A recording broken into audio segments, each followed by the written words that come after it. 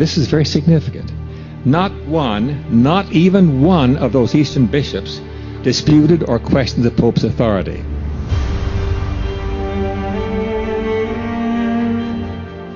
I mean, the Eucharistic, let's just say this, the Eucharistic abuses are abuses to Jesus' DNA, his body and blood.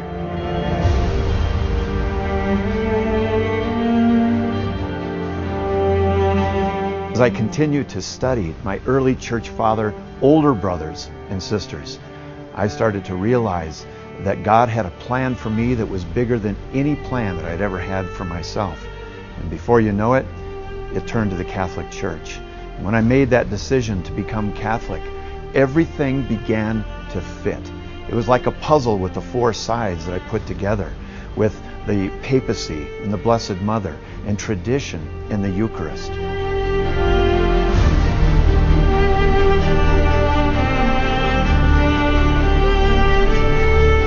Let's say there's a person watching this program right now from where you were. Why should they make the same journey home that you made?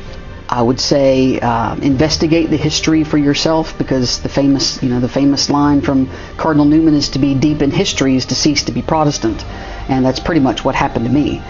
So I would say take the Catholic Church's claims, investigate them, and as my father always told me, go wherever Jesus leads you, and maybe it would end up in the Catholic Church. Hello to everyone. This is your host, Timothy F. Kaufman, and you're listening to episode 13 of The Diving Board, The Conversion of Cameron Bertuzzi, Part 2. The Diving Board focuses on testimonies of Protestants who convert to Roman Catholicism thinking that to be deep in history is to cease to be a Protestant. But getting deep in history is something a Roman Catholic cannot do, because Roman Catholicism itself is a novelty 300 years removed from the Church of the Apostles and their followers. Its roots do not go back any further than the end of the 4th century. And as we continue to show in each episode, those Roman Catholics who think they are getting deep in history are actually very, very shallow in it, embracing a late 4th century and medieval novelty, as if it were the Church Jesus Christ founded. It most certainly is not. Roman Catholic apologist Matt Fradd was highly influential in Cameron Bertuzzi's conversion to Roman Catholicism. In the previous episode, we examined the claims of Matt Fradd and showed that Matt Fradd outran his coverage and delved into matters with which he was not familiar, espousing positions that he had not sufficiently examined. Matt Fradd made the claims that the symbolic, figurative view of the Eucharist was unheard of until the 11th century, a remarkable falsehood. Clement of Alexandria, Tertullian of Carthage, Cyprian of Carthage, Origen of Alexandria, Hippolytus of Rome, Novatian of Rome, and Augustine of Hippo begged to differ, as they all took John 6 figuratively and the institution narratives symbolically. Fradd also claimed that Jesus always corrected people who took his figurative language literally, which is not true. The woman at the well took his water of life language literally in John 4, and Jesus did not correct her, even though she misunderstood him twice. Fradd claimed that John 6 was the only time Jesus lost disciples because of his teachings, which is not true. The rich young ruler was an enthusiastic fan, addressing Jesus as teacher, but walked away because of Jesus' teachings. Fradd claimed that Jesus was morally obligated to correct people who had misunderstood his teachings, which is not true. In fact, some of Jesus' teachings were intentionally cryptic in order to hide his meaning. And Matt Fradd claimed to be steeped in history, which is definitely not true either. And Cameron Bertuzzi fell for all of it, thinking that he too was deep in history. We concluded last time with an exposition of John 6 from a scripturalist perspective, evaluating Jesus' words in the light of Scripture, to show that John 6 must be understood figuratively. Isaiah 55, 1-4 is an invitation to eat and drink the words of God, and Jesus invoked Isaiah 55 at the introduction to his bread of life interaction in John 6. Carrying the metaphor of Isaiah into John 6, Jesus' invitation to eat and drink him was a figurative invitation to believe his doctrines, and in particular the doctrine of the resurrection. If you have not listened to episode 12, you are encouraged to go back and listen to that first, and then come back for episode 13. I originally intended to address the Eucharist in the first episode and the papacy in the second, but there is just so much to cover on the Eucharist, So we'll pick up next time on the influence of various apologists on Cameron Bertuzzi's ultimate willingness to concede the papacy. But today we'll continue with some of the additional arguments Matt Fradd made for the literal reading of the body of Christ and blood of Christ references in the New Testament, and examine some of his claims from the early church fathers. Recall that Matt Fradd said the early church fathers were unanimous in their belief in the real presence doctrine of Roman Catholicism. The earliest Christians are unanimous on it. The earliest Christians are unanimous on it. We demonstrated last week why that claim is so patently false. Now let's continue this week as we look at Paul's warning to the Corinthians about eating this bread and drinking this cup unworthily. Here is Paul in his first letter to the Corinthians, 1 Corinthians 11, verses 27 to 29. Wherefore, whosoever shall eat this bread and drink this cup of the Lord unworthily shall be guilty of the body and blood of the Lord. But let a man examine himself, and so let him eat of that bread and drink of that cup. For he that eateth and drinketh unworthily eateth and drinketh damnation to himself, not discerning the Lord's body. Again, that's 1 Corinthians 11, 27 to 29. Now let's listen to Matt Fradd's interpretation of this passage, in which he says that Paul clearly held to the real presence doctrine and in fact believed that it was homicide to drink unworthily from the cup and eat unworthily of the bread. Right, he says, let a man examine himself, and so eat of the bread and drink of the cup. For anyone who eats and drinks without discerning the body eats and drinks judgment upon himself.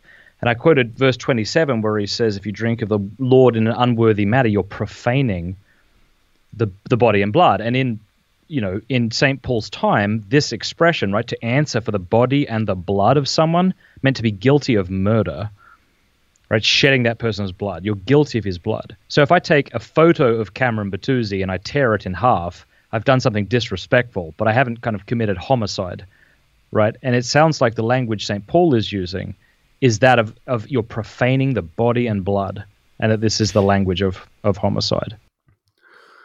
We certainly agree that Paul's warning to the Corinthians was dire, but Fradd adds his own Roman Catholic spin to Paul's admonition and thus thinks that Paul is arguing in favor of the Roman Catholic position. That is, Matt Fradd thinks Paul is defending the real presence of Christ in the bread and the cup in this passage. I do think it supports my view. I think Paul believed in the real presence of Christ. And if Paul is using the language of homicide here, that would make sense, not if this were a symbol, but it would make sense if the bread and the wine were truly the body and blood of Christ. Now, it is very important to grasp this point from Matt Fradd and ultimately the position that Cameron Bertuzzi came to embrace, namely that Paul believed in the real presence of Christ in the Eucharist, and to make our particular point here, Matt Fradd believed that Paul was saying to the Corinthians that they would be guilty of homicide for drinking from the consecrated cup unworthily. And it can't be homicide to damage just a symbol. It must really have contained the body and blood of Christ. But 1 Corinthians 11, 27 to 29 no more proves the real presence of Christ's blood in the cup than 2 Samuel 23, 17 proves the real presence of the blood of the mighty men in the vessels they brought back to David from Jerusalem. David would not drink of it, for he had not risked life and limb to procure it himself. To drink unworthily would disrespect the great price those men were willing to pay for it. So to drink of something that symbolized their sacrifice would make him guilty of their blood. He said, "Is this not the blood of the men that went in jeopardy of their lives?" David was not saying the blood of those mighty men was literally in the jar. He was saying that the water in the jar signified, but was not really, the blood of those mighty men who had procured it at a great risk to themselves. To drink it unworthily would be a manifest sign of disrespect to those men's literal blood. It is a metaphor for disrespecting what the cup signifies. It is not proof that its contents are literal. What is more, according to Matt Fradd, it is drinking unworthily from a consecrated cup that is as bad as murder, because before the cup is consecrated, it only contains wine. But after the cup has been consecrated, it is supposed to contain literally Christ's blood. According to the Catechism of the Catholic Church, the bread and wine of the supper are not consecrated until Jesus' words are spoken over them. The Catechism of the Catholic Church, paragraph 1412, says, The essential signs of the Eucharistic sacrament are wheat bread and grape wine, on which the blessing of the Holy Spirit is invoked and the priest pronounces the words of consecration spoken by Jesus during the Last Supper. This is my body which will be given up for you. This is the cup of my blood. Again, that's the Catechism of the Catholic Church, paragraph 1412. At the uttering of those words, the bread and wine are alleged to become the literal body and blood of Christ. But the problem for Matt Fradd is that in the Gospel accounts of the Lord's Supper, the cup is not consecrated until after it has already been distributed and consumed. In other words, at the institution of the supper, which we are supposed to imitate, the apostles drink from an unconsecrated cup. Matthew says, "And he took the cup and gave thanks and gave it to them, saying, 'Drink ye all of it.'" That's Matthew 26:27. Before saying the consecrating words, "This is my blood." According to Luke, Jesus did not say, "This cup is the New Testament in my blood." That's Luke 22:20. Until after the cup had already been distributed and consumed. That's Luke 22:17. And Mark indicates that they partook of the cup before the consecration, for they all drank of it before Jesus said, "This is my blood of the New Testament." Mark 14, verses 23 to 24. Paul's account of the supper in 1 Corinthians 11, 23 to 26 cannot be otherwise, since he received that knowledge from Jesus himself, who was actually present and actually said the things that were quoted. That's 1 Corinthians 11, 23. This particular nuance of the scriptural liturgy of the supper is why, in the early church, the consecration of the elements often occurred after they had already been distributed. And in the case of the wine, they didn't have little plastic cups to distribute back then, so just like the Last Supper, people partook of the wine while it was still unconsecrated. In other words, not one New Testament account of the Last Supper has the real presence of Christ in the cup at the time the communicant receives it, and therefore it was impossible, even theoretically, to injure the literal blood of Christ to drink it unworthily. The blood wasn't even in the cup yet. To emphasize that point, let us take a look at the liturgies of Justin Martyr, Tertullian of Carthage, Origen of Alexandria, and Cornelius of Rome. In all these cases, dating from 150 AD, 210 AD, 238 AD, and 250 AD, respectively, it is plainly obvious that the early writers did not believe they were handing over Jesus' literal body and blood because they did not believe it had even been consecrated until after it was distributed, and sometimes even after it had already been consumed. Justin Martyr, in his first apology, has the minister thanking God for the fruit of the harvest, distributing the bread and wine, and even has some of the deacons collecting leftovers from the meal before ever mentioning the consecration. This is Justin Martyr, 150 AD, from his first apology, paragraph 65. And when the president has given thanks, and all the people have expressed their assent, those who are called by us deacons give to each of those present to partake of the bread and wine mixed with water over which the thanksgiving was pronounced, and to those who are absent they carry away a portion. Again, that's Justin Martyr, First Apology, 65. Notice in that case, Justin doesn't even mention the consecration as occurring before the bread and wine are distributed. Tertullian, in 210 AD, against Marcion, Book 4, Chapter 40, has a similar description, and notice again that the bread is distributed before the consecration is spoken. He wrote, "Then, having taken the bread and given it to his disciples, he made it his own body by saying, 'This is my body,' that is, the figure of my body." In this case, notice that Tertullian said Jesus made it his own body after giving it to his disciples. From Tertullian's other writings, we know that he separates the Eucharist as an offering of praise and prayer from the Eucharist as a supper. He does that in On Prayer, chapter 19. And in his writing on the shows, chapter 25, he indicates that the people say amen over the offerings. Thus we see in Tertullian not only the separation of the offering from the consecration, with an amen in between them, but also that the bread and wine are not consecrated until after the offering is complete, or even until after they are distributed. And to our point, he says here that the bread is distributed before the words are spoken, "This is my body." Now, let's look at Origen of Alexandria in 238 AD. This is his work Against Celsus, Book 8, Chapter 33. "But we give thanks to the Creator of all, and along with thanksgiving and prayer for the blessings which we have received, we also eat the bread presented to us, and this bread becomes by prayer a sacred body, which sanctifies those who sincerely partake of it." Again, that's Origen, Against Celsus, Book 8, Chapter 33. And remember, in this case, thanksgiving and prayer refers to the thanksgiving prayer, as in we give thanks to the Creator along with thanksgiving and prayer, which is what Justin referred to as the thanksgiving for the things wherewith we have been supplied, which is just gratitude for the harvest. It's the thank offering that accompanies the tithe. But when he says this bread becomes by prayer a sacred body, he is referring to the consecratory prayer, which is what Justin referred to as the prayer of his word, which, as we heard from Tertullian, is just the recitation of the words, "This is my body." We covered this in a lot more detail in the Eucharist episodes, but it is worth pointing out again. Okay, now let us turn to Cornelius of Rome in 250 AD in his letter to Fabian of Antioch about Novatus the Schismatic in Rome. Here Cornelius is complaining about Novatus the Schismatic, and Cornelius does not like the fact that Novatus is changing out parts of the liturgy, replacing the Amen and the consecration with oaths of loyalty to Novatus. Let's pick up in mid-thought with Cornelius' letter as recorded by Eusebius. This is from Eusebius, Church History, Book 6, Chapter 43, paragraphs 18 to 19. For when he has made the offerings and distributed a part to each man, as he gives it, he compels the wretched man to swear in place of the blessing. Holding his hands in both of his own, he will not release him until he has sworn in this manner. Swear to me by the body and blood of our Lord Jesus Christ that you will never forsake me and return to Cornelius.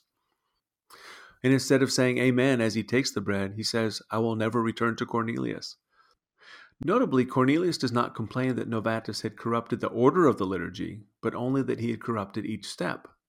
Knowing what we do of the early liturgy, namely that it consisted of a Eucharist offering, an Amen based on 1 Corinthians 14:16, and a consecration that was performed by reciting Christ's words, "This is my body and this is my blood," we can easily reconstruct the valid liturgy that Novatus is alleged to have co-opted. Normally, there would be a tithe offering to which people would respond saying, Amen. After the tithe offering and after the people have said Amen, a part of the offering would be distributed to each person, at which time the bread and wine would be consecrated by saying, "This is my body and this is my blood." It is clear, therefore, that even in the mid-3rd century and even in Rome, the liturgy was similar to what we saw with Justin, Tertullian, and Origen, and in fact the very liturgy we saw in the Scriptures. A Eucharist offering, an Amen, a distribution of the bread and wine, followed by a consecration by calling them the body and blood of Christ. And sometimes that consecration occurred after the bread or wine had already been consumed, especially since the distribution of the cup was by drinking and not just by placing it in somebody's hands. Now, these are 4 different expressions of the liturgy from Justin, Tertullian, and Origen by affirmation and Cornelius by way of negation, all showing something very important. Distribution occurs before the consecration, and because the distribution of the cup is by each communicant drinking from the cup in his turn, then each participant was drinking from a cup that had not yet been consecrated and could not yet have been consecrated, and therefore the whole Roman Catholic argument falls apart. The Roman Catholic position on 1 Corinthians 11:24 is that it is homicide to drink unworthily from the cup because the wine in the cup is consecrated and is purported therefore to be Christ's blood. That's what Matt Fradd is saying, but that is not how Jesus instituted the supper. According to Matt Fradd's personal understanding of the liturgy, and indeed according to Roman Catholicism's actual liturgy, Jesus was too late consecrating the cup because his disciples had already drunk from it. Listen to what Mark wrote in his gospel. And he took the cup, and when he had given thanks, he gave it to them, and they all drank of it. And he said unto them, This is my blood of the New Testament, which is shed for many. Mark 14:23-24. But remember Matt Fradd's argument. The reason Paul warns against drinking unworthily is because Jesus is present, body, blood, soul, and divinity in the cup, because the priest has made it into Jesus Christ by consecrating it. Drinking Jesus' literal body, blood, soul, and divinity unworthily is homicide, and since it cannot be homicide to damage a symbol, Paul must have really believed in transubstantiation. At least that's what Matt Fradd is saying. And if Paul is using the language of homicide here, that would make sense not if this were a symbol, but it would make sense if the bread and the wine were truly the body and blood of Christ. And yet Paul knew very well that those who drank unworthily from the cup were drinking unworthily from an unconsecrated cup, and were thus disrespecting a symbol, the very thing Matt Fradd says was impossible. Now, what is so fascinating about this passage of Scripture is that while Roman Catholics defer to their own medieval liturgy to interpret Paul's words in 1 Corinthians 11:27-29, the early church did not do that. What did the early church do with 1 Corinthians 11:27-29? This is Paul's language from 1 Corinthians. Wherefore, whosoever shall eat this bread and drink this cup of the Lord unworthily shall be guilty of the body and blood of the Lord. But let a man examine himself, and so let him eat of that bread and drink of that cup. For he that eateth and drinketh unworthily eateth and drinketh damnation to himself, not discerning the Lord's body. So what did the early church do with this? Well, they actually did something amazing. They interpreted Paul's words in chapter 11 by reading his words from chapter 10 and his words from chapter 12. Namely, 1 Corinthians 10, verses 16-17, where Paul says that we, all of us, each other, are the body of Christ. The cup of blessing which we bless, is it not the communion of the blood of Christ? The bread which we break, is it not the communion of the body of Christ? For we, being many, are one bread and one body, for we are all partakers of that one bread. 1 Corinthians 10, 16-17. They also interpreted 1 Corinthians 11 in the light of 1 Corinthians 12, 25-27, where Paul says that we are all one body, the body of Christ.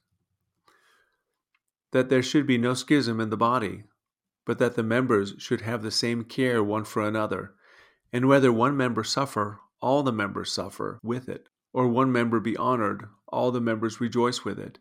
Now ye are the body of Christ, and members in particular. Again, that's 1 Corinthians 12, 25-27.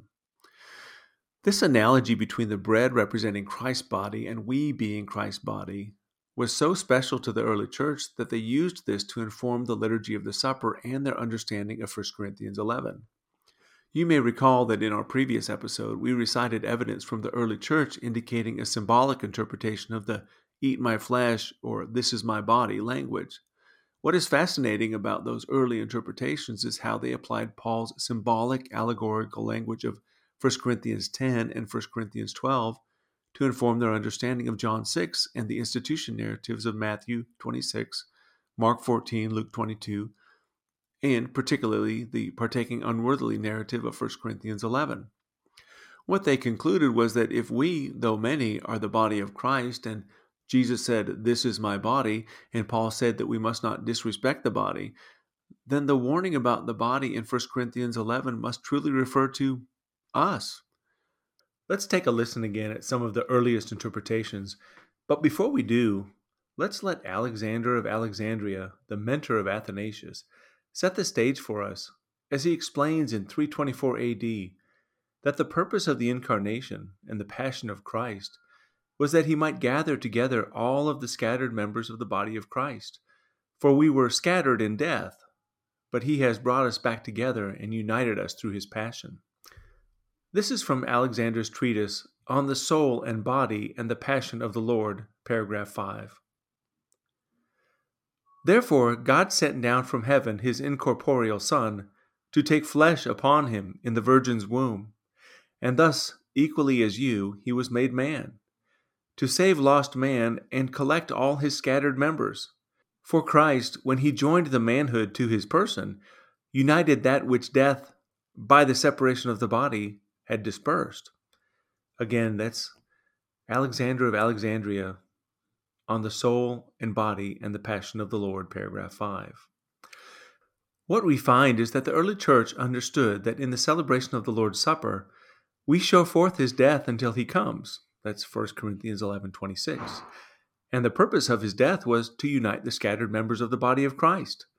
Now let's turn to the early church's interpretation of 1 Corinthians 11.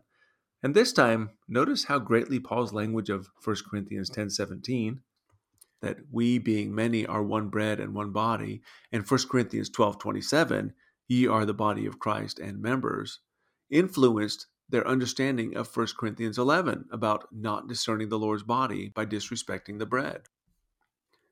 This is from the Didache, chapter 9, early in the 1st century. Now concerning the thanksgiving, thus give thanks.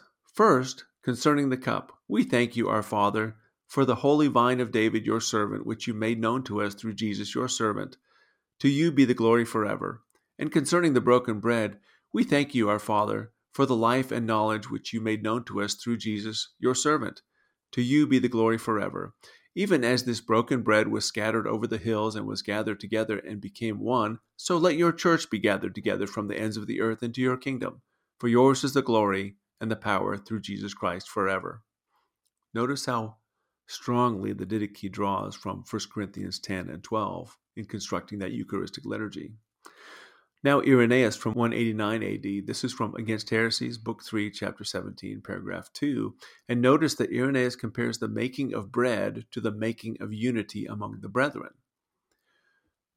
Wherefore also the Lord promised to send the Comforter, who should join us to God.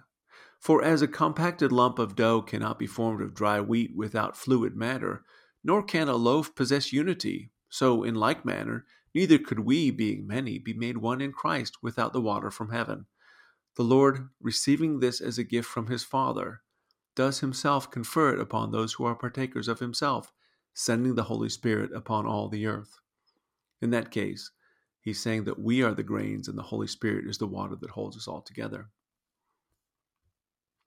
Clement of Alexandria from 198 AD in his book The Instructor, Book 1, Chapter 6.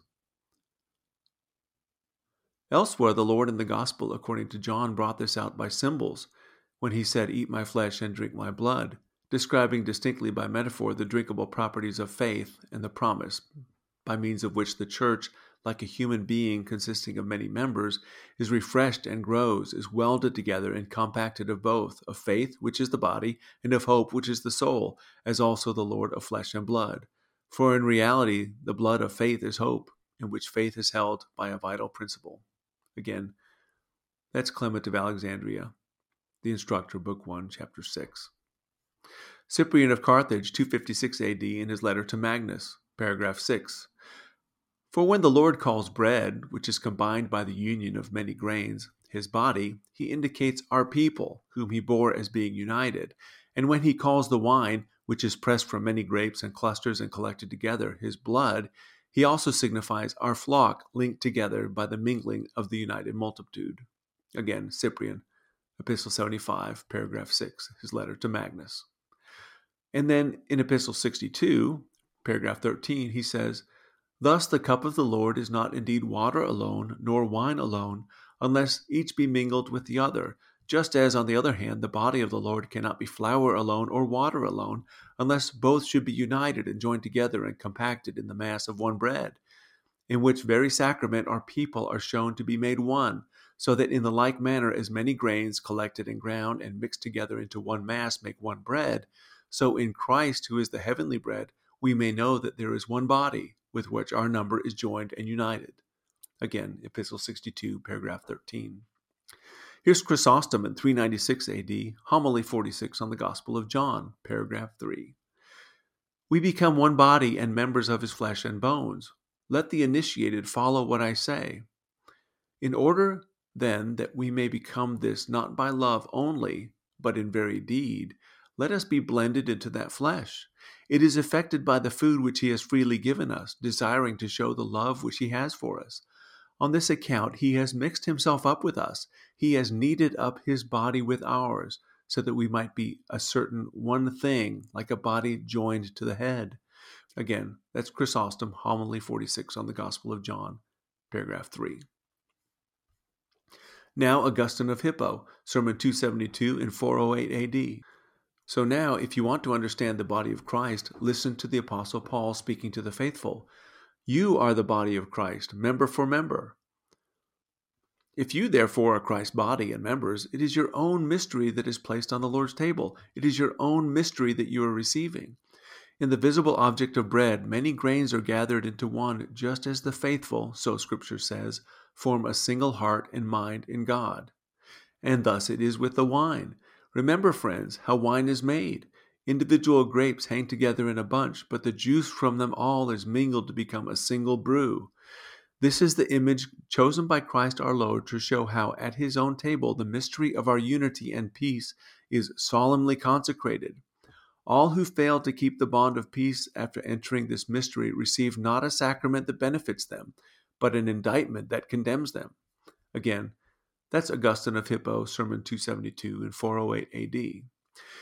Notice the magnitude of the influence of 1 Corinthians 10:17 and 1 Corinthians 12:27 on the early church's understanding of Paul's warnings about being guilty of the body and blood of Christ in 1 Corinthians 11. As Alexander observed, Jesus died to gather together the scattered members of the body of Christ.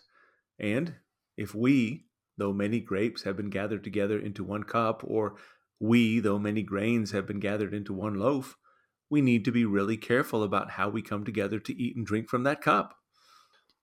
Indeed, we should be careful, and the early church was not wrong on that point. Paul's solution to the problem of disregarding the body and blood of Christ was not to institute kneeling during the liturgy to respect the real presence of Christ, but rather to insist that people eat somewhere else if they couldn't control their appetites, and wait for everyone to arrive for a communal meal to respect the real presence of the brethren. This is 1 Corinthians 11:33-34. He says, "So then, my brothers, when you come together to eat, wait for one another. If anyone is hungry, let him eat at home, so that when you come together, it will not be for judgment." Translation: when you disrespect the brethren, you disrespect the death of Christ who brought us together. Not exactly a ringing endorsement of the real presence of Christ from the early church. Not at all. In fact, all of these interpretations rely on a symbolic interpretation of the cup and the loaf. It symbolized us, Christ's body, his blood, his members, who have been joined together by him. In any case, we'll remind the listener that, at least in the early church, the symbolic view of the supper did not nullify 1 Corinthians 11:27-29. Remember, Matt Fradd said the only legitimate interpretation of 1 Corinthians 11 is that Christ is truly present in the cup. Otherwise, it couldn't be homicide to drink unworthily. Based on that interpretation, the Roman Catholic believes that the passage on its face proves the necessity of believing in the real presence of Christ in the Eucharist. I think Paul believed in the real presence of Christ, and I think this does show that. We simply respond that the early church did not agree. The Apostolic Constitutions invoke 1 Corinthians 11:29 to explain why the uninitiated ought not receive the supper, but the author explicitly rejects the literal interpretation, insisting that the uninitiated eats eternal damnation by receiving a symbolic representation of Christ's body and blood. This is what it says in the Apostolic Constitutions. "We also, our Father, thank thee for the precious blood of Jesus Christ, which was shed for us, and for his precious body, whereof we celebrate this representation, as himself appointed to us, to show forth his death. But if any one that is not initiated conceal himself and partake of the same, he eats eternal damnation." And recall, Origen took the symbolic view of the supper too, saying that it is not the bread itself, but the word spoken over it that benefits the communicant. But he invoked 1 Corinthians 11:27 to make the point that you can eat and drink a symbol unworthily. This is from his commentary on Matthew. "It is not the material of the bread, but the word which is said over it, which is of advantage to him who eats it not unworthily of the Lord. And these things indeed are said of the typical and symbolic body." And as we just read from Augustine, he too took the symbolic view, and said explicitly that to eat and drink unworthily was to disrespect the price Jesus paid to bring us together, because the bread and the wine signify us.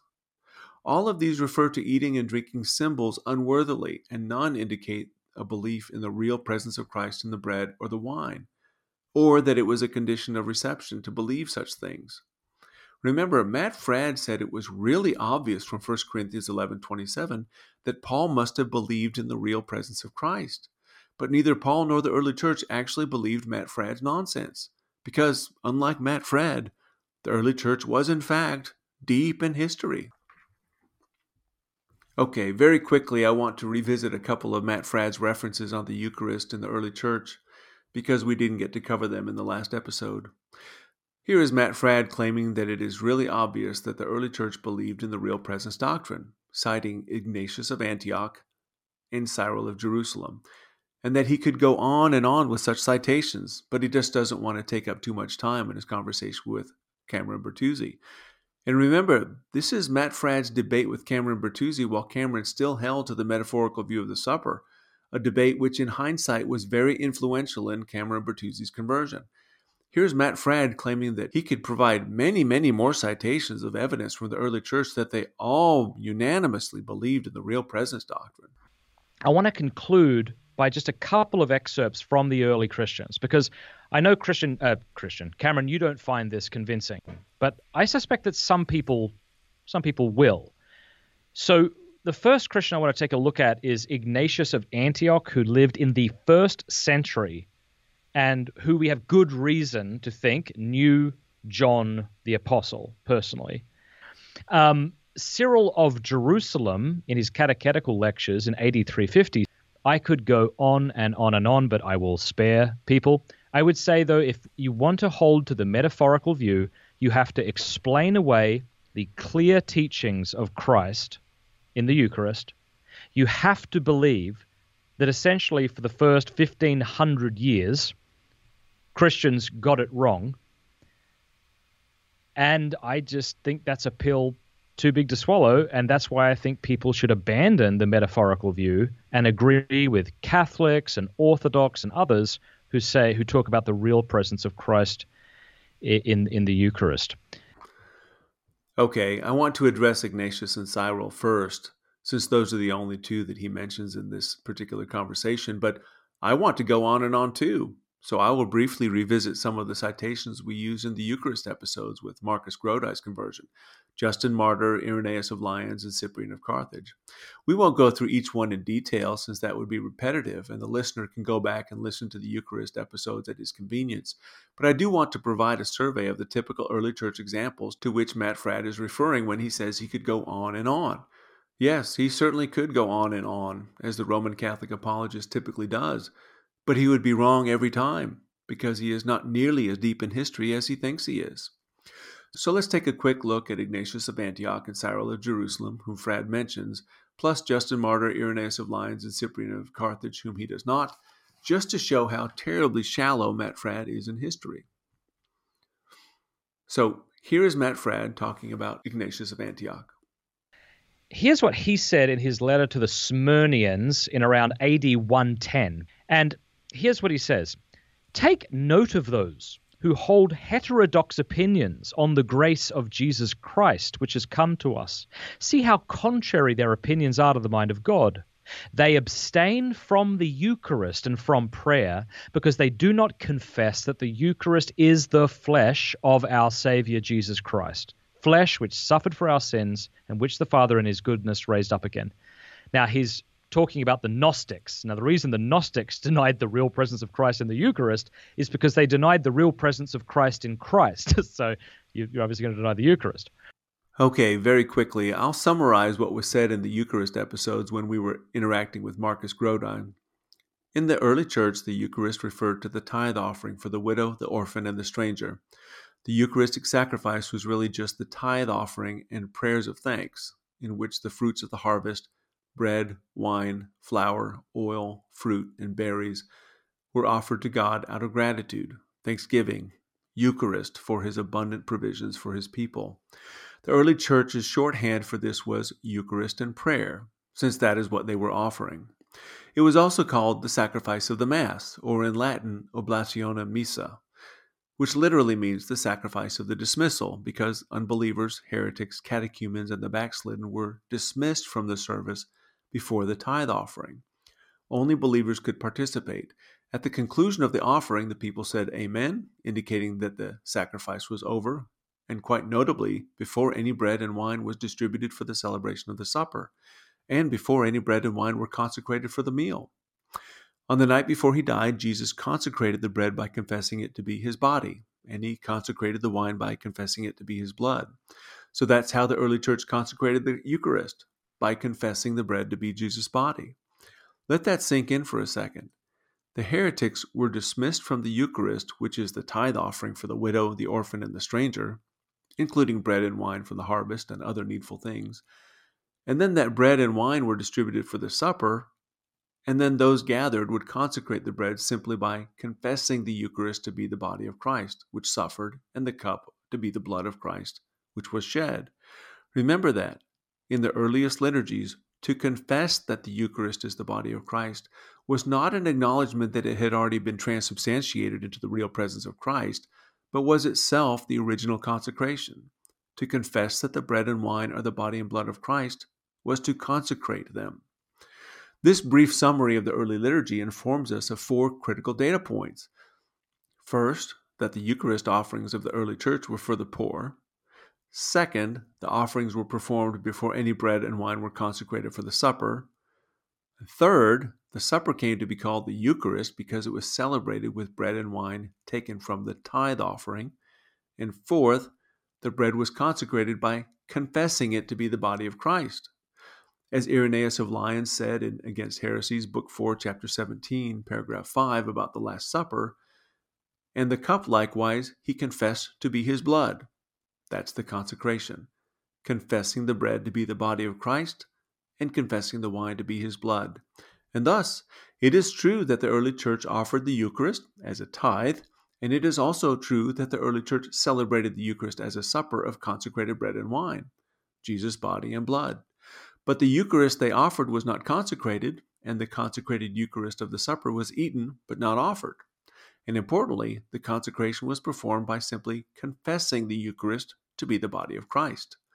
That's what Ignatius was referring to when he said the heretics don't confess that the bread is the flesh of Christ. It means they don't consecrate it. It is a very subtle semantic shift that Roman Catholicism has leveraged for 1600 years to convince itself and others that the early church offered Christ's body and blood in the supper. And Matt Fradd has fallen prey to it, as has Cameron Bertuzzi.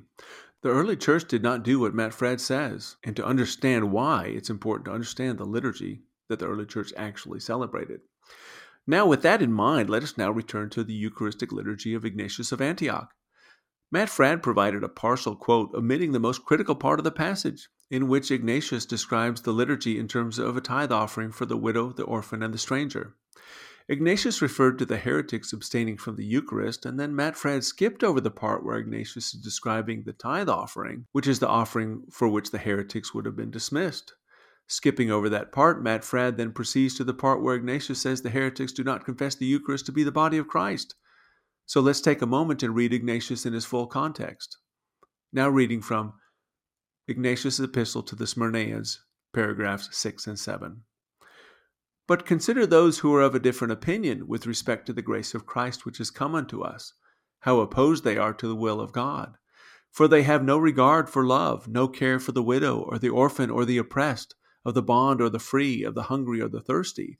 They abstain from the Eucharist and from prayer, which is to say they abstain from the tithe offering, because they confess not the Eucharist to be the flesh of our Savior Jesus Christ, which is to say that they don't consecrate it because they didn't believe Jesus had a body. Did you hear that part about the widow, the orphan, and the oppressed? By omitting that reference to the widow, the orphan, and the stranger, Fradd has made it look like the Eucharist here is a reference to the supper, and thus concluded that the heretics abstain from the Eucharist as a supper because they don't believe in transubstantiation. But when you read it in context, and we understand the liturgy of the early church, it is clear that Ignatius of Antioch simply stated that the heretics abstain from the Eucharist offering because they do not love the widow, the orphan, and the stranger that are fed by the offering, and they are dismissed from it because they don't participate in the consecration in which the Eucharist is confessed to be the body of Christ. Because they were Gnostics, it would never say that Jesus had a body, and therefore they would never say of the Eucharist, "This is my body," all of which Matt Fradd would know if he were deep in history, as he claims he was. But he left out a significant part of the liturgy because he didn't know what it meant. He didn't understand that when Ignatius of Antioch referred to they abstain from the Eucharist and from prayer, they're abstaining from the tithe offering. And he didn't understand that when others confess the Eucharist to be the body of Christ, they're just consecrating it. They're not confessing the real presence of Christ. Okay, let's continue with Cyril of Jerusalem. This is about 350 AD. Let's listen again to Matt Fradd. In his catechetical lectures in AD 350 said, "The bread and the wine of the Eucharist before the holy invocation of the adorable Trinity was simply bread and wine, but the invocating having been made, the bread becomes the body of Christ and the wine and the blood of Christ." Okay, Fradd has quoted from Cyril's 19th catechetical lecture, and his quote is accurate, but once again it is only partial and requires additional context provided by Cyril himself, since Cyril was comparing the Christian consecration to something else, and without that context, you don't know what comparison Cyril is making. The citation is quoted to make it look like Cyril believed that the bread and wine literally become the body and blood of Christ at the consecration, that is, at the invocation. But in context, he's actually saying the bread and wine remain symbolic, but are consecrated for a holy purpose. Matt Fradd quoted him as saying, the bread and wine of the Eucharist before the invocation of the Holy and Adorable Trinity were simple bread and wine, while after the invocation the bread becomes the body of Christ and the wine the blood of Christ. But listen carefully as Cyril compares the invocation pronounced over pagan offerings to the invocation pronounced over the Eucharist. This is Cyril of Jerusalem, Catechetical Lecture 19, paragraph 7. Moreover, the things which are hung up at idol festivals, either meat or bread or other such things polluted by the invocation of the unclean spirits, are reckoned in the pomp of the devil. For as the bread and wine of the Eucharist before the invocation of the Holy and Adorable Trinity were simple bread and wine, while after the invocation the bread becomes the body of Christ and the wine the blood of Christ, so in like manner such meats belonging to the pomp of Satan, though in their own nature simple, become profane by the invocation of the evil spirit. Again, that's Catechetical Lecture 19, paragraph 7. Yes, that's right. Cyril of Jerusalem was comparing the Christian consecration of bread and wine to the pagan consecration of the pagan sacrifices. The bread and wine become the body and blood of Christ in the same way that meats offered to idols become profane. In other words, the bread and wine become holy to be used for a holy purpose, but they do not become literally the body and blood of Christ any more than the pagan sacrifices literally become the devil. As evidence, just listen to what Cyril says about the consecration of oil during the liturgy. He compares the consecration of oil during the same liturgy that the bread and wine are consecrated and says they both change in the same way. And notice that the way they change is by becoming symbolic of something that is holy, not by becoming that holy thing. Here is Cyril's Catechetical Lecture 21, paragraph 3, speaking of consecrated oil.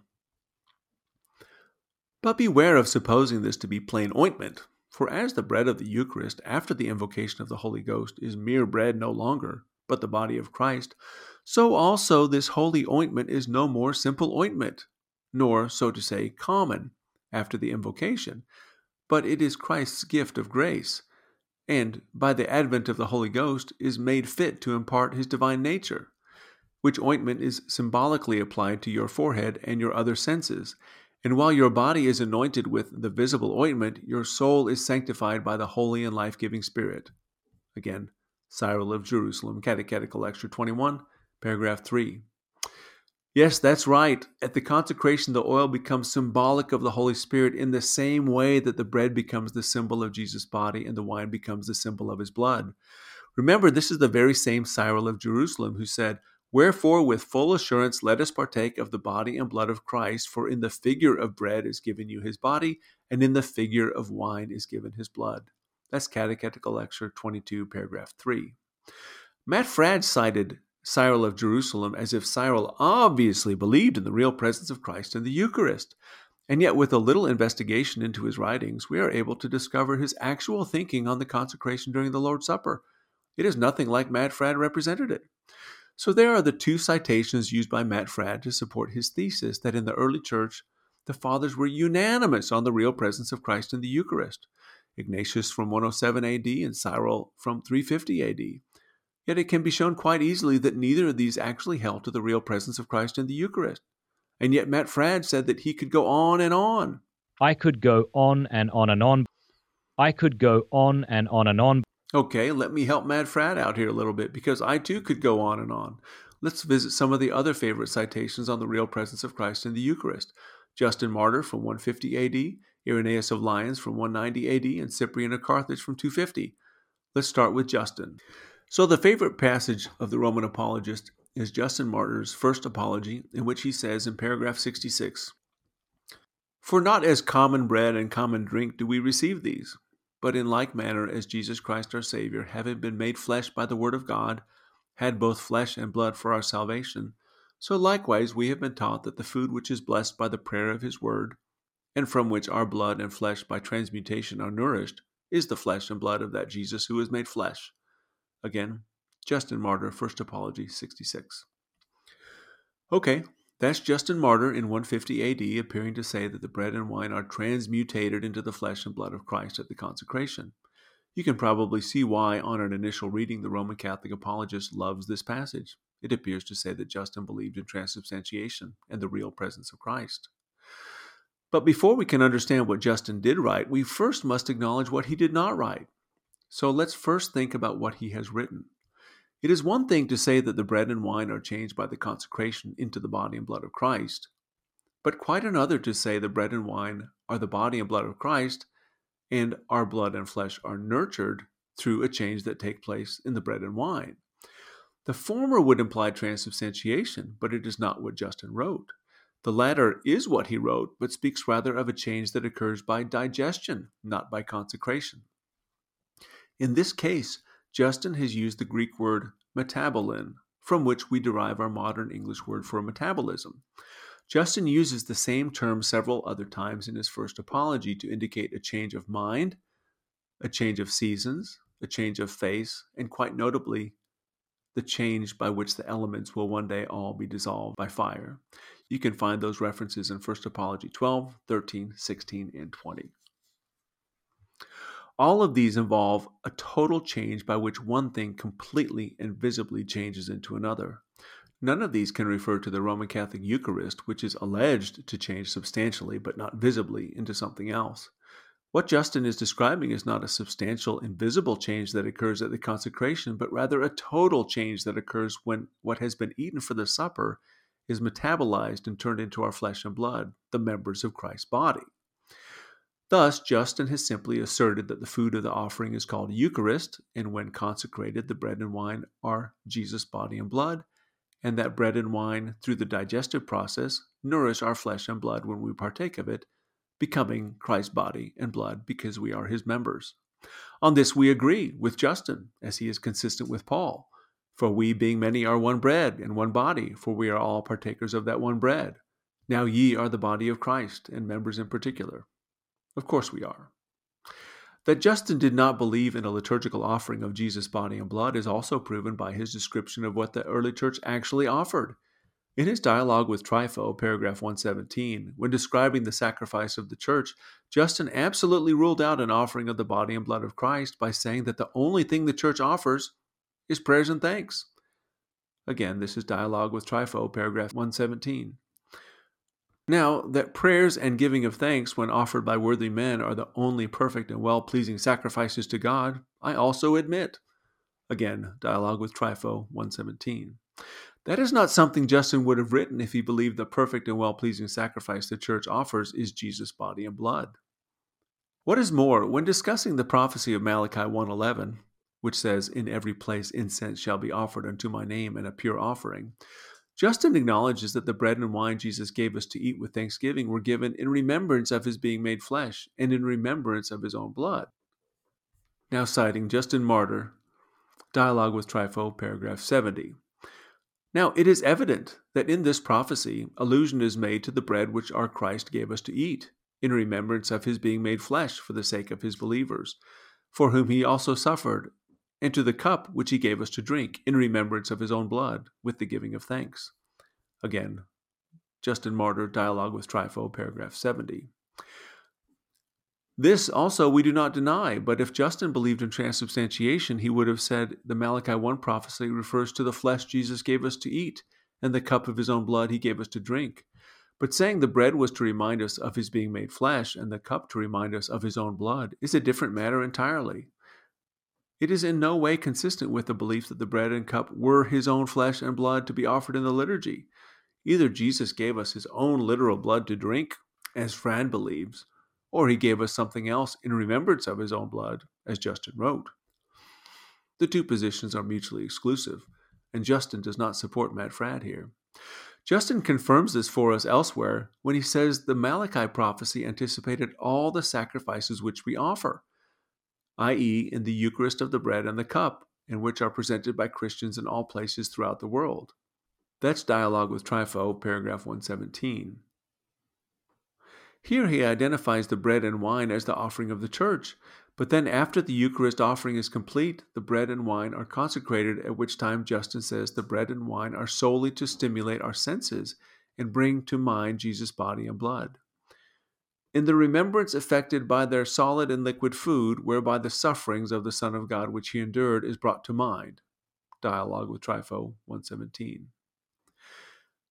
If the bread and wine are presented to the Lord as a Eucharistic tithe offering, as the only perfect and well-pleasing sacrifice before the consecration, and if the people then say Amen at the conclusion of that offering, as Justin represents, and if the Eucharist is then distributed and only then is consecrated so that the solid and liquid food might stimulate our senses to remind us of Christ's sacrifice, we are at a loss to understand how Justin's liturgy is very different from that of Protestants today.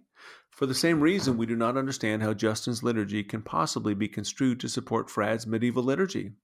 It is clear that Justin did not believe that the real presence of Christ was offered in the Eucharist, and it is clear that he did not believe the bread and wine were converted into the real presence of Christ at the consecration. What he did believe, as did many others, was that the bread and wine are transformed into our flesh and blood through the digestive process, because we too are members of the body of Christ. Okay, we won't take so long on these last two. Let's look at Irenaeus of Lyons from 190 AD. Roman Catholics love to appeal to Irenaeus against heresies, Book 4, Chapter 18, Paragraph 5, in which he appears to say that at the invocation, that is the consecration, the bread and wine take on two natures, both heavenly and earthly, as if to suggest that Irenaeus believed in the real presence of Christ in the consecrated bread and wine. Let's read Irenaeus now, and I'm placing special emphasis on the word invocation for a reason. This is Against Heresies, Book 4, Chapter 18, Paragraph 5. For we offer to him his own, announcing consistently the fellowship and union of the flesh and spirit. For as the bread which is produced from the earth, when it receives the invocation of God, is no longer common bread, but the Eucharist, consisting of two realities, earthly and heavenly, so also our bodies, when they receive the Eucharist, are no longer corruptible, having the hope of the resurrection to eternity. Again, Irenaeus Against Heresies, Book 4, Chapter 18, Paragraph 5. Man, that sure sounds like Irenaeus believed the bread and wine are changed at the invocation, which is a reference to the consecration, and that the church offers Jesus' body and blood as the sacred offering of the church, for we offer to him his own. Those are the words of Irenaeus. Well, the short story on this is that the translation I read from is the Latin, not from Irenaeus' original Greek. Until the 18th century, Irenaeus' original work had been lost to history, and Against Heresies was only available in a poor, barbaric Latin translation, in which the bread is alleged to change when it received the Invocationem Dei, that is, the invocation of God. But in 1743, Irenaeus' Greek original entered circulation and corrected that Latin transcription error. It turned out that Irenaeus had not written Epiklesin to Theo, which is the invocation of God in reference to the supper, as they had expected, but rather had written Ekklesin to Theo, the summons of God in reference to the tithe, which is a reference to Malachi 3:10, bring ye all the tithes into the storehouse. That's the verse in which the Lord summons the tithe. Thus, in Irenaeus' mind, a real change in the nature of the bread occurs at the moment it becomes a tithe offering, not at the moment it is consecrated. Unbelievably and irresponsibly, the scholars assured themselves that the differences between the Latin and Greek were negligible, and that Irenaeus must surely have meant to refer to the consecration rather than the tithe, of which he was plainly writing. Thus, to bring Irenaeus' Greek back into conformity with the errant Latin, translators discreetly substituted epiklesin, or invocation, where Irenaeus had written ekklesin, or summons. That illicit redaction is now widely accepted as authoritative by the translators, profoundly changing the meaning of Irenaeus. Instead of saying, for as the bread which is produced from the earth when it receives the invocation of God is no longer common bread but the Eucharist, he actually said, for as bread which is produced from the earth when it receives the summons of God is no longer common bread but the Eucharist. It is a reference to the fact that when the bread and wine, among many other needful things, are set aside as a tithe for the widow, the orphan, and the stranger, they become the Eucharist, the tithe offering, earthly in that they are the product of our earthly toil, but heavenly in that they are set aside for heavenly purposes, that is, for caring for the poor. And to our point, the widespread claim that Irenaeus believed the bread and wine become the real presence of Christ at the moment of consecration is manifestly untrue, and the scholars actually know this, but perpetuate the lie because it is more consistent with their assumptions, which is precisely why Matt Fradd says with such confidence that the early writers were unanimous on the real presence, when in fact they were actually unanimous in their understanding that this is my body and this is my blood were symbolic. Let's conclude with Cyprian of Carthage from 250 AD. This will be the last one, and we'll conclude the episode on this. Cyprian of Carthage in 250 AD wrote that Jesus' passion is the sacrifice we offer. Here he is in Epistle 62, paragraph 17. We make mention of his passion in all sacrifices, for the Lord's passion is the sacrifice which we offer. Well, there you have it. The early church believed in the Roman Catholic sacrifice of the Mass, in which the suffering of Jesus Christ is offered to the Father in the Lord's Supper, in which Christ is said to be truly present and truly offered in the sacrifice. Right? Well, that is indeed what it sounds like, but only if you don't know Cyprian of Carthage. Once you get to know him, you realize he did not mean what Roman Catholics assume. First, Cyprian of Carthage was a novice, barely out of paganism before he was made metropolitan bishop. And in his mind, there was no difference between an offering and a commemoration. He used the concepts interchangeably. For example, in Epistle 59, paragraph 4, he said we should commemorate our brethren by offering them in the sacrifices. This is Epistle 59, paragraph 4.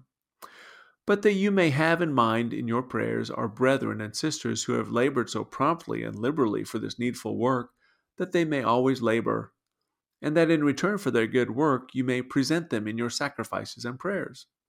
I have subjoined the names of each one, and moreover I have added the names of my colleagues and fellow priests, who themselves also, as they were present, contributed some little according to their power, in their own names and in the name of their own people. And besides our own amount, I have intimated and sent their small sums, all of whom, in conformity with the claims of faith and charity, you ought to remember in your supplications and prayers.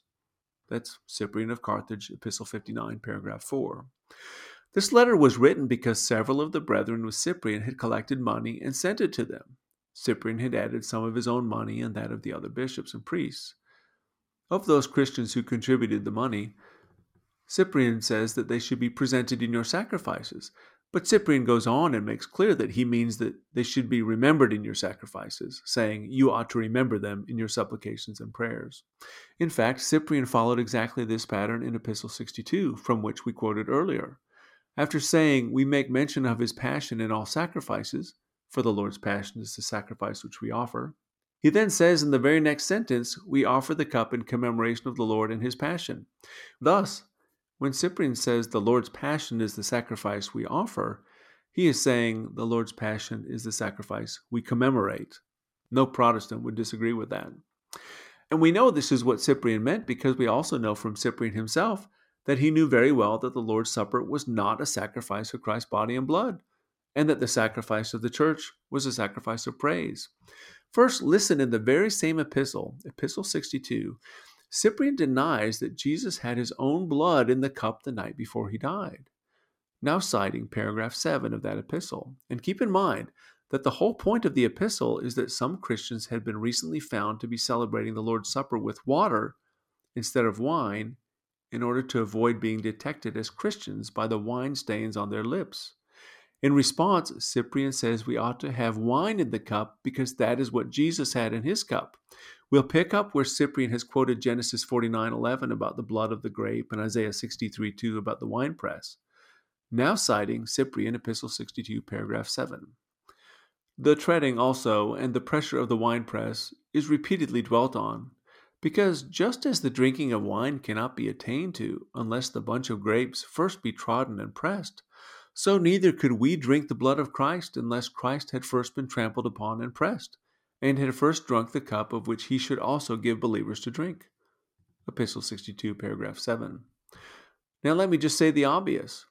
This is from the same epistle in which Cyprian says we must offer what Christ offered, and his passion is what we offer in the sacrifices. And nevertheless, Cyprian says, neither could we drink the blood of Christ unless Christ had first been trampled upon and pressed. In other words, Christ could not have given his disciples his blood to drink unless he had first been crucified. And therefore, whatever Christ offered in the cup on Thursday could not be his blood. That is not something you would say if you truly believed Christ had offered his own blood in the cup and gave it to his disciples to drink the night before he died. Additionally, when Cyprian of Carthage was writing about the fulfillment of Malachi 1:11, he insisted that the prophecy is fulfilled in the offering of the sacrifice of thanksgiving and praise. In Treatise 12, paragraph 16, Cyprian of Carthage says the prophecy of Malachi 1:11 was also prophesied in Psalm 50, verse 14, offer unto God thanksgiving, and in Psalm 50:23, whoso offereth praise glorifieth me. Just think about that. Cyprian of Carthage finally gets down to talking about Malachi 1:11 and the sacrifice of the Gentiles, and he says it is thanksgiving and praise, consistent with Hebrews 13:15, making no mention of Christ's body and blood being offered. That is not something you would say if you believe the sacrifice of Malachi 1:11 is fulfilled in the offerings of Christ's body and blood by the church. Okay, we have tried the patience of our listeners enough today, and we'll wrap up on that point. Remember, we are covering this material because the most influential person in Cameron Bertuzzi's conversion was Matt Fradd, who said it was so obvious that 1 Corinthians 11:27 is about disrespecting the literal body and blood of Christ. What else could Paul possibly mean? I do think it supports my view. I think Paul believed in the real presence of Christ. And yet the evidence from the early church does not bear that out. The early writers understood 1 Corinthians 11:27 to be symbolic and interpreted it through the lens of 1 Corinthians 10 and 1 Corinthians 12, in which Paul says, we are Christ's body and his members, which is why we ought to love and respect and defer to one another because of Christ. And Matt Fradd said that the early church was unanimous on the real presence of Christ in the Eucharist, citing Ignatius of Antioch and Cyril of Jerusalem, as if the evidence was abundant and that he could go on and on and on with it. I could go on and on and on. Well, maybe we should put Matt Fradd to his own test. To dismiss what the people who knew the apostles personally had to say, I think would be foolhardy. So I find their testimony like really powerful. When Christians and when Catholics and Protestants get into debates like this, we all have our favorite Bible verses at the ready, right? And I think we can stick to the Bible if you want, but one powerful way of figuring out what it means is to see what the earliest Christians believed it to mean. If he disagrees with me on the meaning of the passages, let's go back to the early church fathers and find out what they said. Well, that's what we've done today. Honestly, Matt Fradd does not know what he is talking about because he is very, very shallow in history. The only reason Catholics can go on and on is because they are so shallow in history. When Matt Fradd said Ignatius of Antioch believed in the real presence, it was because Matt Fradd does not understand the ancient liturgy in which the Eucharist was the tithe offering for the poor, and the bread and the wine of the Eucharist were consecrated by confessing them to be Jesus' body and blood. He said Cyril of Jerusalem believed in the real presence because Cyril said after the invocation the bread becomes the body of Christ. But Fradd apparently does not know the context in which Cyril explicitly states that at the invocation the bread becomes Christ in the same way that the oil is made fit for holy use, and in the same way that pagan sacrifices become profane at the pagan invocations. In other words, the invocation simply makes the objects over which it is spoken suitable for their respective purposes, but does not actually change them into something they were not before. Something Cyril makes abundantly clear elsewhere when he says the body of Christ is given to us under the figure of bread, and his blood is given to us under the figure of wine. Because we Protestants could go on, I went on and on myself with sources Matt Fradd thinks support him. But Justin Martyr said the only thing we offer to God is thanks and praise, making no mention of Christ's body and blood as the offering. And Irenaeus said the bread takes on a heavenly reality not when it is consecrated, as the scholars would have us believe, but when it is summoned by the Lord for a tithe offering to become the Eucharist. And Cyprian of Carthage acknowledged that Jesus' blood was not even in the cup the night before he died, and therefore could not have been offered by him. And when he described the fulfillment of the Malachi 1:11 prophecy, he too listed only thanks and praise. The one time Cyprian said Jesus' passion is what we offer, he was using the term offer as commemorate, something the Roman Catholic would know if he were truly deep in history.